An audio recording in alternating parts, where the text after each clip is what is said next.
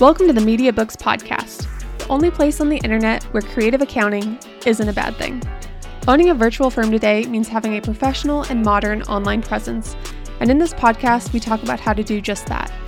My name is Kristen Corey, and I am the owner of Media Books, a media agency that provides creativity exclusively to accounting firms.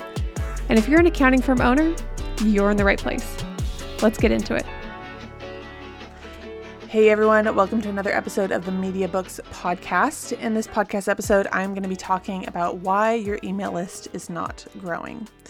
Now, whenever I'm talking to a new client and I'm asking, do you have an email list?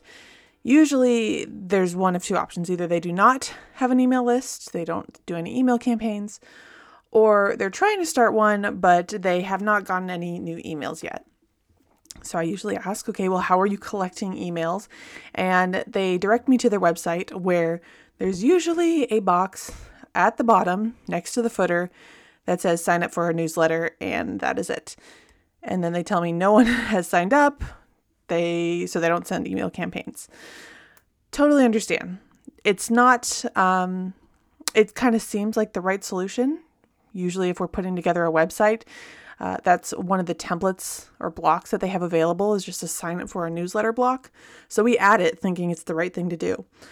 But here's the thing. When someone's giving you access to their email, they're giving you their email address so you can contact them. You should really consider that a responsibility and be willing to trade something of value in return for it, not just a sales pitch.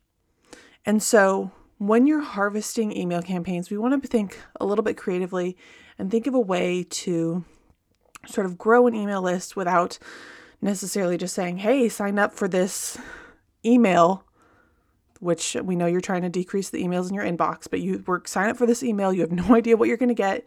You have no idea who you're going to hear from. You have no idea how often.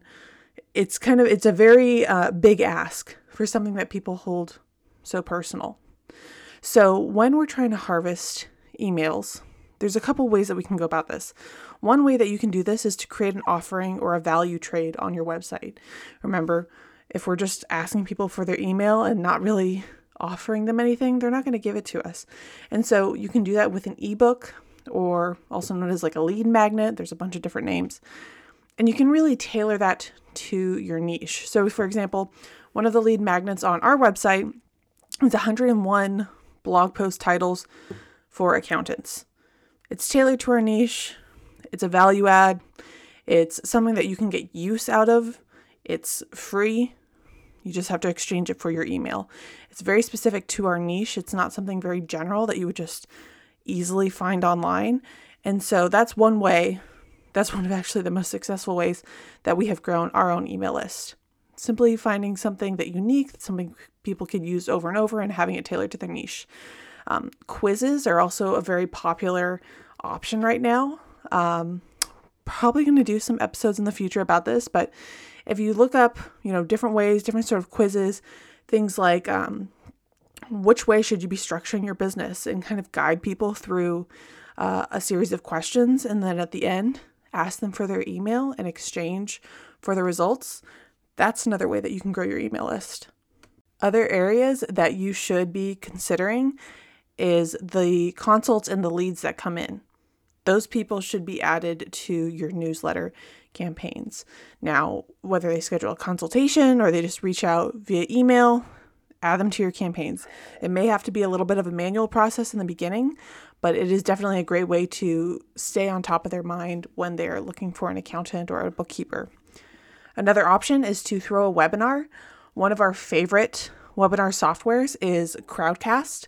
And what it actually does is it will request people if they want to RSVP, what they need to do is provide their email. When they provide their email to RSVP, Crowdcast is going to note whether they attended, whether they did not attend, and then at the end of your webinar, you get a report of whether they did or did not.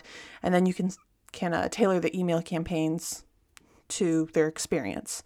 So you can say something like, hey, so sorry you missed the webinar. Here's a replay. Or you could say something like, thank you so much for attending our webinar. It was great. Here's some resources that we talked about in the webinar. And so you have those emails that you can kind of add more value to the webinar, but then you also want to take all those emails and add them to your normal newsletter cycle, however often that is. When you use other platforms, like let's say you use Facebook Live, or if you use Zoom, but you don't require an email, if you use like one of their other plans where it's just a link and it's public and people can just jump on, you're missing a really key opportunity to continue to engage with people who are interested in what you have to say. And so asking for an email, it may feel like a big ask, but remember what the end goal is here. The end goal for you may be to grow your brand presence. It may be to get more clients, get more leads. It may be able to, spread your influence, grow a bigger following. Whatever your end goal is with all this marketing efforts, capturing that email is going to help bring you that much closer, as opposed to feeling a little bit shy about it. So whenever you do throw a webinar, make sure you have software in place where you are able to capture those emails. And then lastly, another great way to sort of grow your email list is to focus on Facebook groups as opposed to pages. If you ever hear me talking about Facebook pages, I always recommend basically, yes, setting up a business Facebook page, but also setting up a Facebook group.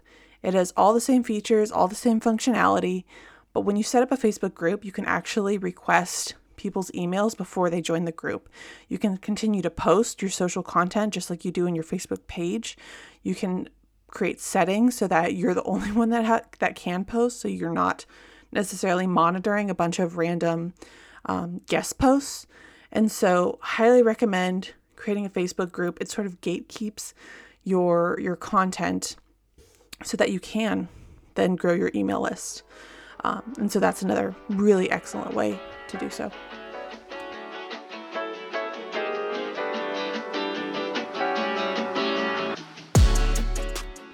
Thanks for catching another episode of the Media Books podcast. I know right now we are in the thick of tax season and you likely do not have the time to begin any crazy new marketing strategies, but that does not mean you don't have questions. Some of the most common ones we get are, what app should I be using? What should I be posting online? How can I grow my email list? We answer all these questions and more on our website, mediabooksagency.com. Get our take on some of the most popular marketing apps in our app database, grab a content calendar that is tailored to accountants, or grab a template lead magnet to start growing your email list. It's all there 24/7 at mediabooksagency.com. Media Books, where nerds and creatives collide.